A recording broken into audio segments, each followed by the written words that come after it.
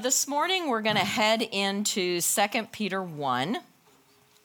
And before we do that, let's just pause and pray for just a second. Father, we thank you for a new morning. We thank you for a fresh look at your word. And Lord, I just ask this morning that you will protect all of the women and their children in this class. Lord, there are sicknesses that are going around, and we pray for all of those who are experiencing that right now, that you will bring healing to them and into their homes.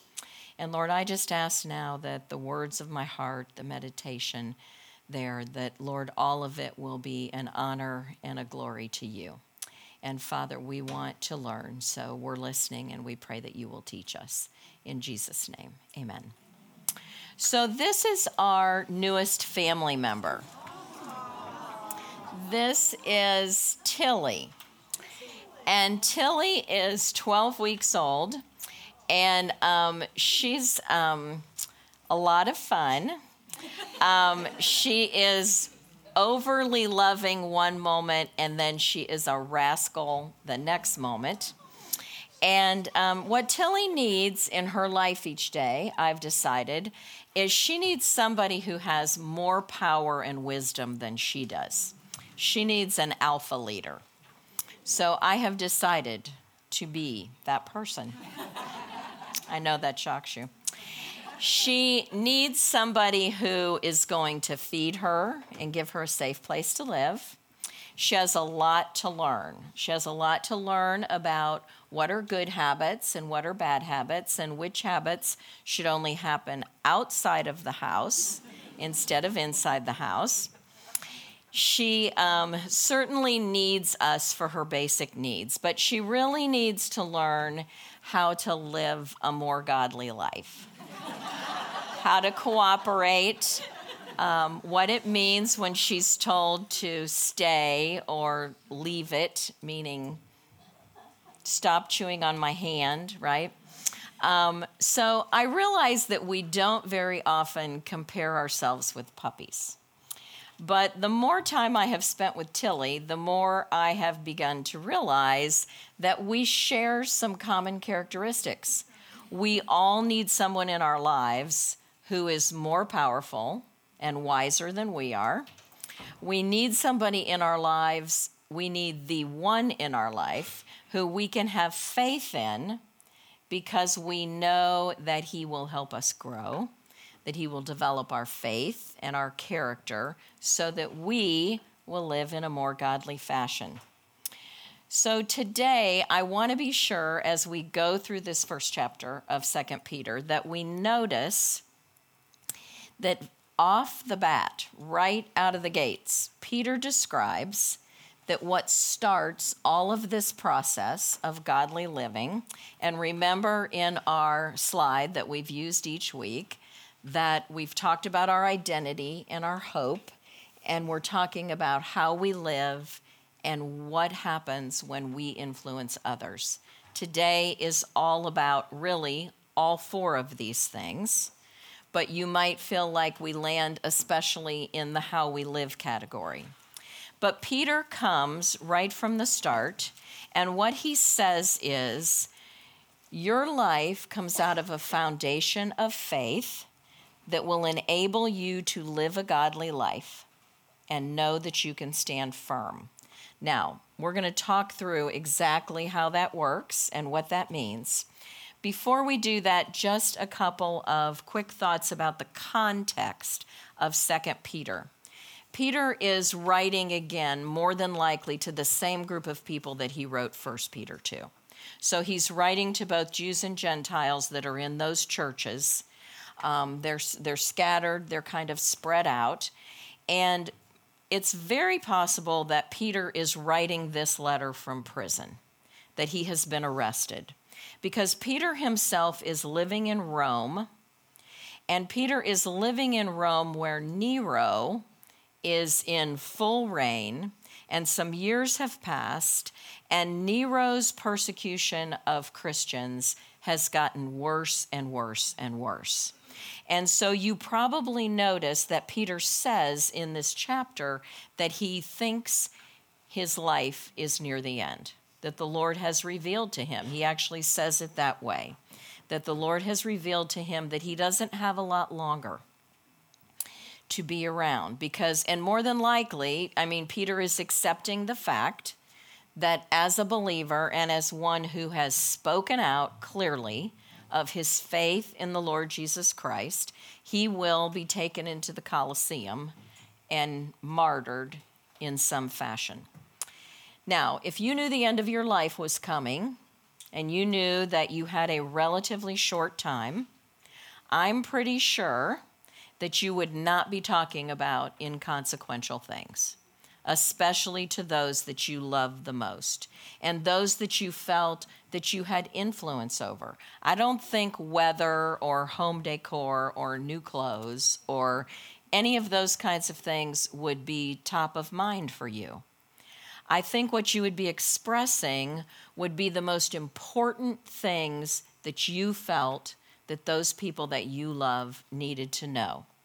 So as we talk about this chapter and as you continue to study the second and third chapters, I hope that you will keep that in mind, that Peter is writing at a point in time where he knows that every word he speaks to these people who he loves dearly is going to matter, and that this is his last opportunity to make all of this clear to them.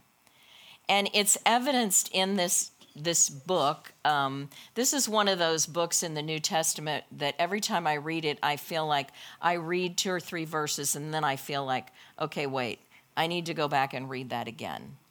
And the reason it feels that way is because Peter is packing monumental truth into every sentence, paragraph, verse that he writes. So the themes in this book are influenced by the fact that this is where Peter is. First of all, Peter wants to remind them of the significance of their faith and their standing before God. That's key.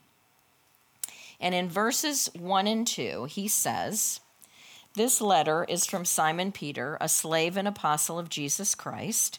I am writing to you who share the same precious faith we have. This faith was given to you because of the justice and fairness of Jesus Christ, our God and Savior." Given to you because of the fairness of our Lord and Savior, Jesus Christ. Every one of us who sit in this room, who know the Lord Jesus, have that faith because it's been given to us. And so we had it at the start when we first came to know him. And ladies, it grows every day. And every day we are affirmed again that God is giving us more faith, more trust. And I don't want you to miss that as we go through this chapter. Now, the second thing that is a major theme in 2 Peter, we're going to talk about it a little bit today. You're going to study it a lot more in chapters 2 and 3, is that Peter is very concerned about false teaching in these churches. He's very concerned about compromise that could diminish the faith of those believers. So he's going to give them some warnings, but what he starts with today, toward the end of chapter 1, is he starts with a testimony about why the prophecy and the word of God is true. And that's where we're going to land before we finish this morning. So I want to call your attention to the first couple of significant words that Peter uses in this chapter. The first one is the word that he uses for faith. He carries this meaning, and he says, this is not only, the word is, it's not only the idea that you had faith to believe, that you had faith to initially trust Jesus. But this word carries with it, the word is pistis in the Greek, it carries with us the idea that you have faith in the whole content of Christian beliefs, the whole content of what Jesus' life was about and what God intended. And then the word that immediately follows that, because he then says in verse 2, may God give you more and more grace and peace as you grow in your knowledge of God and Jesus our Lord. And that word right there, knowledge, that is not just the idea of the way we learn things, facts, and we give intellectual assent. Yes, I understand that. I've learned that fact. That is not what this word means. This word means that we have an intimate, personal knowledge of God. This is heart knowledge. This is the kind of knowledge that deepens in our faith, that deepens in our lives through spiritual growth and development. So Peter develops this kind of flow in this first chapter. He talks about how having hearts of faith leads to more intimate knowledge, which develops into godly living, which creates stability. Don't worry about the fact that you didn't just get to write that down, because we're headed right into that right now. So I've decided today we're going to use a visual of an umbrella, because what comes out in these verses, if you noticed in verse 3, I just read, by his divine power, no, I hadn't read this yet. By his divine power. Don't miss those words. By his divine power. God has given us everything we need for a godly life. We have received all of this. How did we receive it? By coming to know him, the one who called us to himself by means of his marvelous glory and excellence. So God's divine power is like the umbrella. It is the covering over all that God gives us. So what is the first thing that he gives us that we see in this chapter? Well, the first thing that he gives us is faith, solid faith. We've just read these first 3 verses where Peter says to the readers of the letter, to the listeners, these first century believers, but he's also saying this to us. He says, you know what? We have all been equally called, equally saved. We all have the same gift of faith, and we are all equipped in the same way to live a Christian life. So for each of us, our individual foundation is the foundation of faith.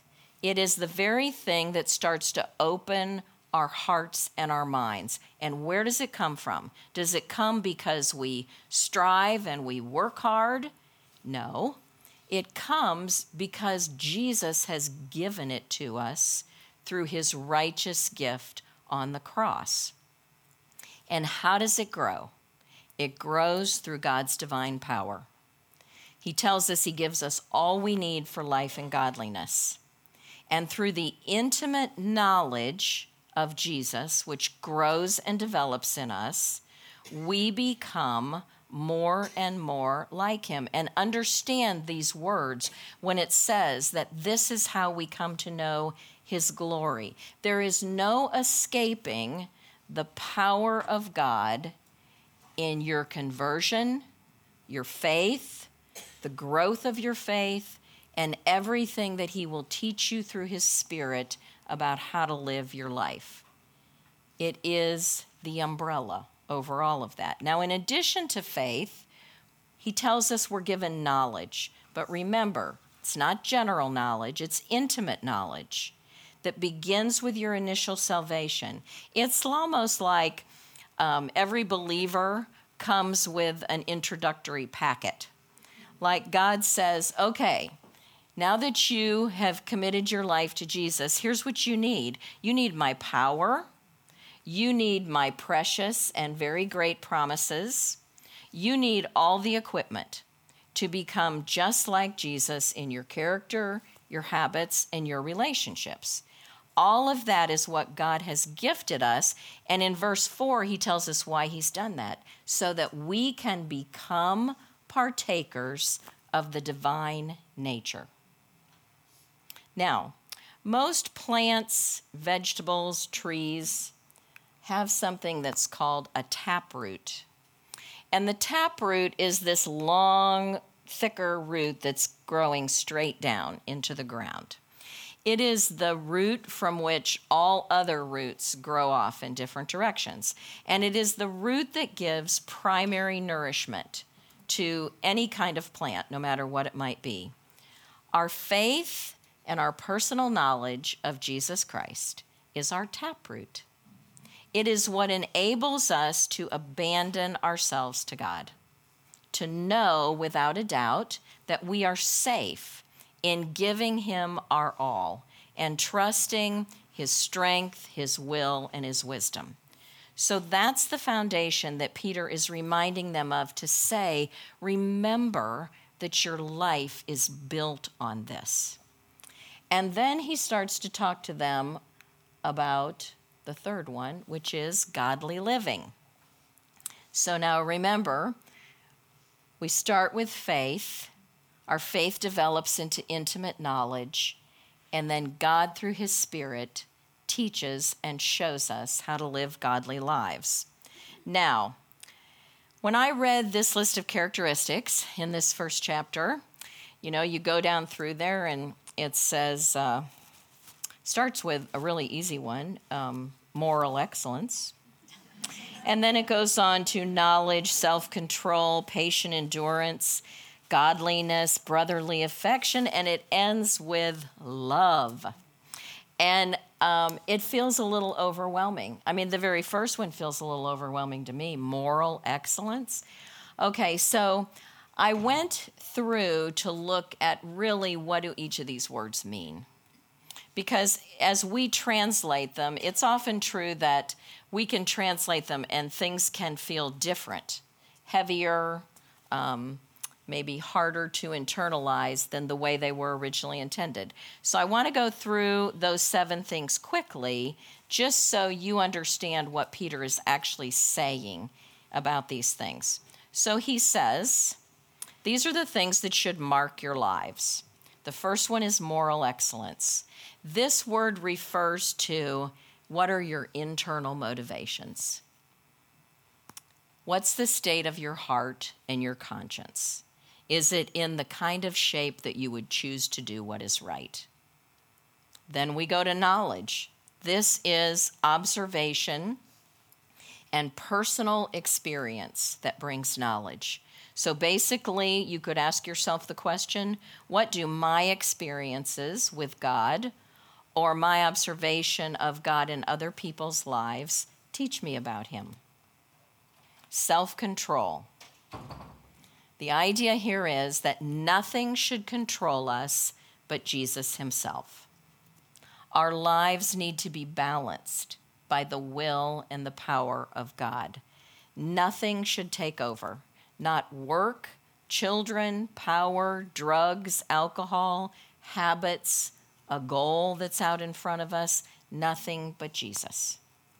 Perseverance means that we are clear-headed and stable, that we are firmly planted on our faith and we stick with it. Godliness is a word about attitude, actually. It's the word that means that we have the right attitude toward God and we have the heart of a servant.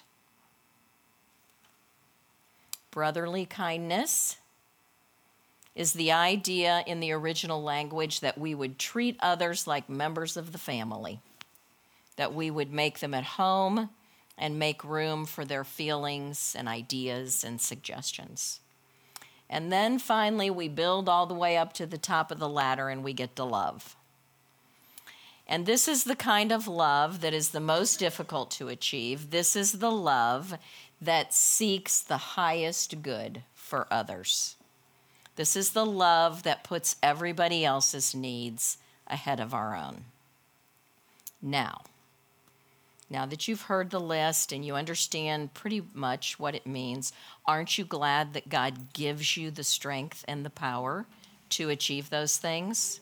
Because there's not a single one of us in this room who could gain and do any of that well without him. So in verse 8, the other thing that Peter says about why God wants us to have those characteristics in our lives is so that we will be useful and fruitful as believers. Once again, he is reinforcing the fact that this is all about reflecting the nature of Jesus. This is not about us striving to accomplish something for our own praise. This is about how these qualities in our lives demonstrate the reality of our salvation to others. You know, throughout our lives, we make all different kinds of investments. We make financial investments, and even though some of them may be low risk, we don't have a guarantee that they're going to be profitable. Sometimes there is loss. We make investments in education. There are the earning of degrees goes on all the time at every level, and every person who works toward that does it assuming that a certain kind of job will result at the end of it. And then that will tell them whether their years in the classroom were worthwhile or not worthwhile. Careers and work can do the very same thing in our lives. We can give 100%. We can work long hours, and sometimes the advancement comes, and sometimes it doesn't. None of that doubt is true about investing time and energy into spiritual growth. We never have to wonder if it's worth it, because God promises that what is put into our spiritual lives will be rewarded. In Hebrews, the 6th chapter, it says that God does not forget our efforts and love shown toward his name. It says that our assurance will be full in eternity, and that God rewards those who diligently seek him. So that's the essence of our faith, our knowledge. It's how we work in tandem with him to live godly lives. And Peter does say, make every effort to do this.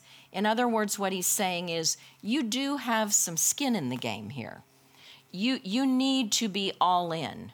You need to say, Lord, I know I need your help and your power to accomplish all of this, but I want you to know I'm in this with you. And the last thing that comes as a result in our lives is stability.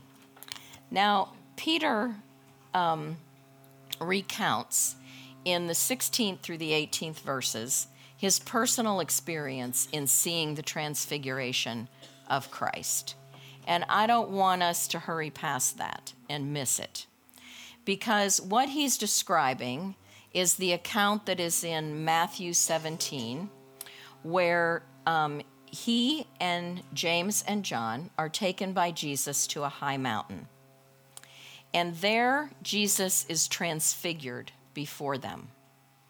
The account in Matthew says that Jesus' face shone like the sun, that his clothes became as white as light, and that Moses and Elijah suddenly were there talking to him.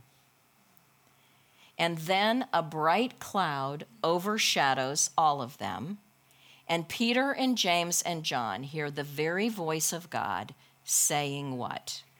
This is my beloved Son, in whom I am well pleased.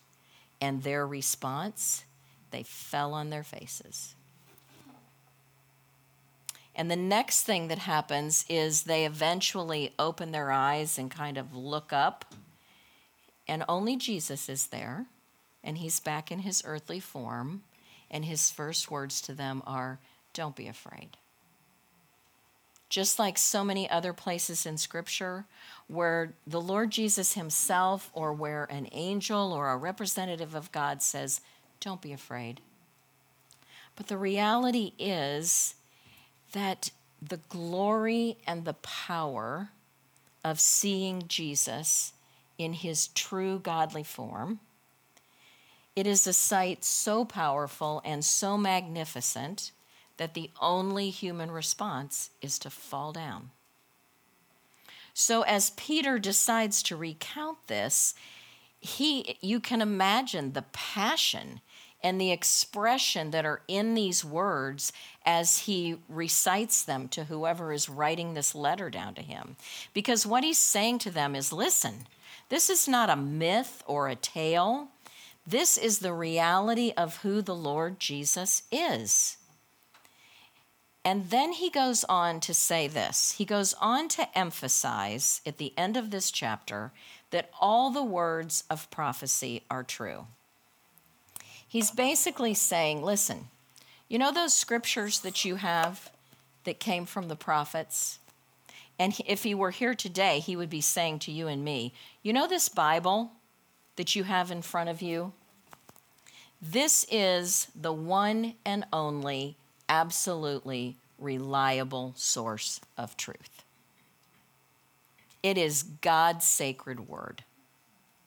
It stands firm as the standard for our faith and our actions. It never changes. It never goes out of date. And in the 20th verse, at the very beginning of it, this is in the NLT, but the ESV says something similar.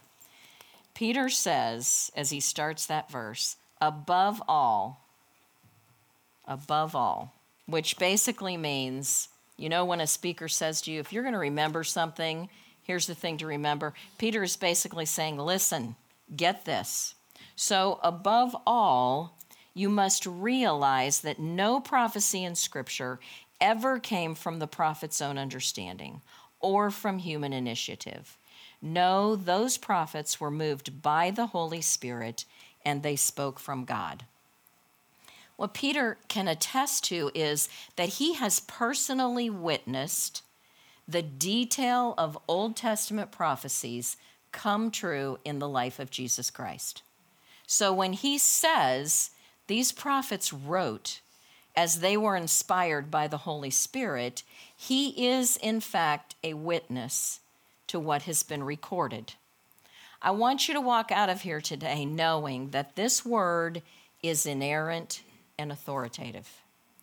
It was written by human authors, but only as they were led by the Holy Spirit to record what God intended and to keep them from error. God was directly involved in every page of this scripture. Now, one final word here. This is what the Word of God, our relationship with God, should represent to us. It should be something that we can't get enough of. So when you studied this first chapter this week, if you just got a little sip of what Peter wrote about in this chapter, if you kind of had to hurry through your lesson or you were a little distracted at the time, I hope that you will go back and get a good deep guzzle between your discussion this morning and your own reading, because this is not a source of just information and opinions. This is the place of our foundation and stability. I want to close with one of my favorite umbrella stories. In the 1850s, a gentleman by the name of Charles Finney was a pastor and evangelist in north central Ohio. And soon after this, he would become the president of Oberlin College. He lived in the town of Oberlin. And he was the pastor of a church there. And one Sunday, as he walked to that gathering, he had his umbrella over his arm. And a lot of the people in his church were chuckling at him. And the reason they were chuckling at him was because they were in the midst of a drought. The earth was parched, cracked, totally dried out. Their crops were devastated for the year. Their livestock was dying on their farms. But Charles Finney came that morning and he said, we're going to pray for rain. And so he led that group of people and he prayed and he prayed and he asked God for rain. And while he was praying, off in the distance, there was only one little white cloud. But before that day was over, it became a thunderhead and rain poured down. on north central Ohio. Now, I tell that story for this reason. God is our umbrella. He is the one whose divine power sustains us. He is the one who answers our prayers, increases our faith, teaches us how to live godly lives. There's just one thing we have to do, just like Charles Finney. We have to bring the umbrella. We got to say, Lord, I'm all in. I want to be more like you. I want to know your word is the foundation of my life. Let me pray for us before you go to your groups. Father, I thank you so much this morning for just the encouragement and the refreshment of knowing that although you call us to these things, that you are holding us up and giving us all the strength and equipping that we need the whole way through. And you never fail, and you never change. And Lord, we love you for that. So we bless your name this morning, Father, in the precious name of Jesus. Amen.